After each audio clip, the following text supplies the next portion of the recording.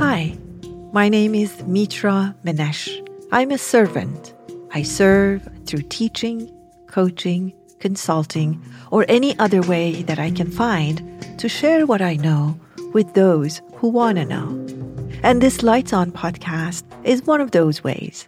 It was created with consciousness and mindful living in heart. So join us as we travel through many roads of learning and transformation together. And if you enjoy our podcast, please give us feedback by rating us 5-star and share us with others if you think they may benefit from it. On behalf of my team, I thank you for your presence.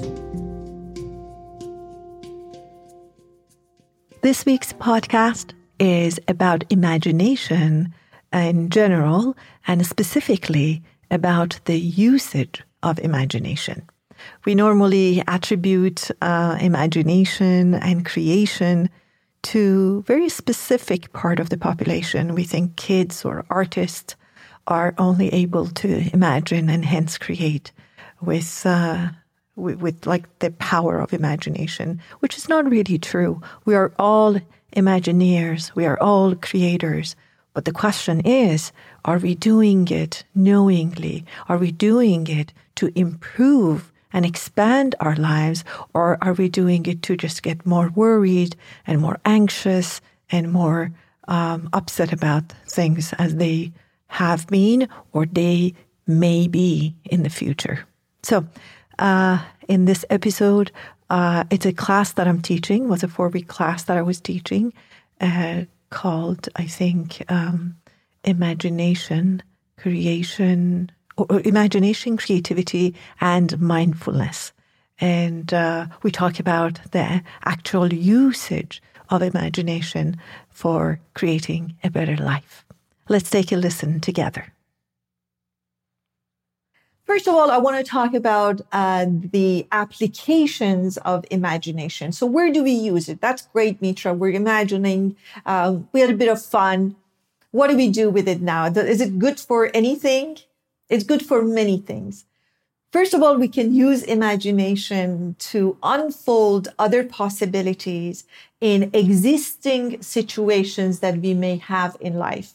That's what they used to call it in organizational context, brainstorming, which I would like to call heartstorming, actually, because that's where true creativity exists, when there's a connection between the mind and the heart. So to really unfold other possibilities that I can't see because I'm very limited right now, especially if I'm in a challenging situation, to really see what else is possible for a particular situation. And usually the situation is when I have a problem, a challenge, or something that I need to decide on. That's one application of imagination.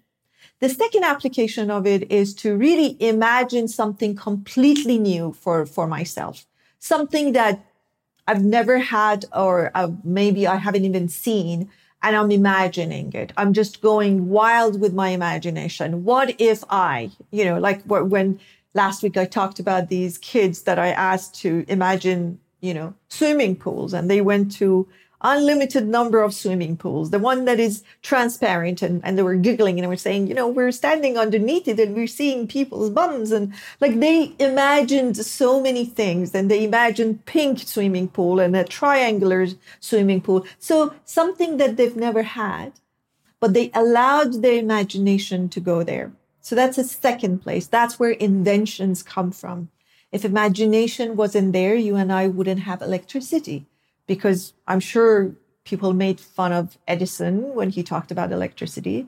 I'm sure people made fun of many people when they talked about, cell phones would have been like something that you had to imagine was not possible. And not long time ago, I remember just 20 years ago that, first time I installed a car phone in my car was like it was such an advanced thing that I had, and there were no cell phones. So imagination allows you to give birth to that which has not been. And that's where progress comes. That's where invention comes. That's when real transformation comes in life. And of course, we can imagine at different levels. We can imagine to have physical things. We can imagine a state of being, emotional, mental, spiritual. Where do I want to go spiritually? But there are things about my life or the way I want to experience life that has never been. There's a third aspect of imagination that is very interesting to look at, especially now that we're all very sensitive about our isolation. We're very sensitive about our future, where we're going politically, where we're going energetically, where we're going in any case, really. I mean, drive through cities and ask yourself, like, where are we going? This is not how it was a few months ago. So where is this life going? And this is a very good time. And I'm hoping that we spend some time at the end of this course to look at our imagination for our collective world, collective community. Where do we want to go as a whole, as humankind? Because we have been quite unkind so far. Do we really want to continue being humankind, and that we can really start imagining collectively together to build that place we call Earth, we call world, we call home? How do we want it to be collectively? So these are different kinds, different types of imagination, application for imagination. How can we use imagination? What is it good for? People usually ask for it, because usually imagination is attributed to either kids or only artists or people who are creative. Well, we are all creative. You are creating, whether you want it or not, whether you notice it or not. You are always creating. The question is, the creation, is it happening knowingly as an active participant, or is it happening through a program, which is usually really fear-based, and it's just happening because you're here and you're alive and it's happening? So these are applications of imagination.